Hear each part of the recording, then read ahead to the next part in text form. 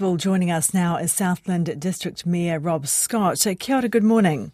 Good morning, how are you? Very well, thanks. You would have heard from some of the residents in that story saying they felt that the council hadn't done enough, didn't care enough and hasn't acted quickly enough. How do you respond to that?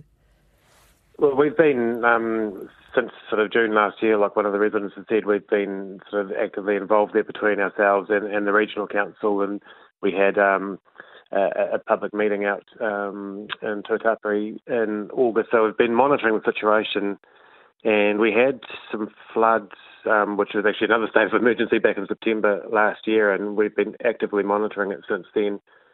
And it sort of started to improve and get better. It's a very dynamic situation out there with that river mouth moving up and down the bar, and it was actually starting to improve, and then all of a sudden things got a whole lot worse, which has left us into this situation now. So we are looking at, we did a lot of work back in September around the requirements to move that mouth. So we're on the front foot now with a whole lot of planning and everything already have been done to get that work underway. So where are you at with moving that river mouth? So it's like Simon said, it's a very technical engineering piece of work. So we're basically getting the equipment and everything shifted down. It's a lot of big equipment to get down there, so the contractors starting to get work underway to get that equipment there. And we've also got to get that Waiau River at the sort of right conditions and the right height. We've got to get all the ducks in a row to be able to get the best impact from that work. And Meridian has been really good as well. We've been working with them. Okay. It sounds like a degree of urgency is needed here. I mean, you're losing Correct. Tens of metres of land, sometimes overnight by the sound of things. Is this realistic that you're going to be able to save these properties? What's the reality of the situation there?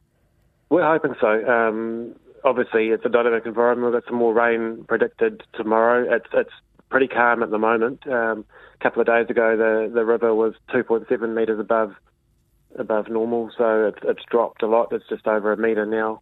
So things are working in our favour, and we're working as fast as we can to address that. So it's kind of been a perfect storm over the last couple of weeks for the residents, and we're doing everything that we can, and we're also putting support around those residents as well. So if anyone, we've got accommodation set up in Tuatapere for anyone that's uncomfortable and wants to move, or if anyone needs to move.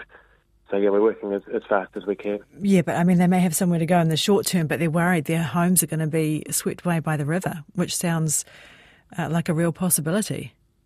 There is a possibility for a couple of the homes there, and potentially more if the erosion continues. So, we're doing whatever we can at the moment to mitigate that risk as fast as possible. With the state of emergency, what led to that actually being declared after this process has been going on, obviously, for some time? What was the tipping point there?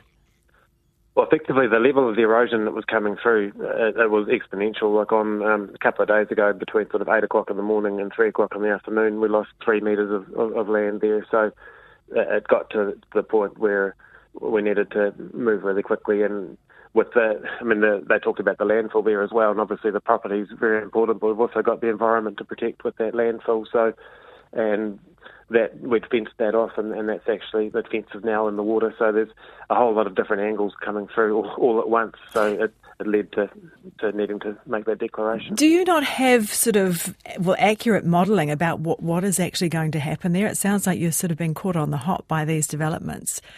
No, the regional council's been there pretty much every week since September last year, and they have been modelling. The environment kind of makes its own mind up as to what it's going to do, but they have been actively monitoring levels. We've got overlay maps with drone footage and everything on, so that they have been keeping a very close watch on it. And it's a very dynamic, with myself going there from June last year, regularly having a look and seeing how much it actually changes week by week.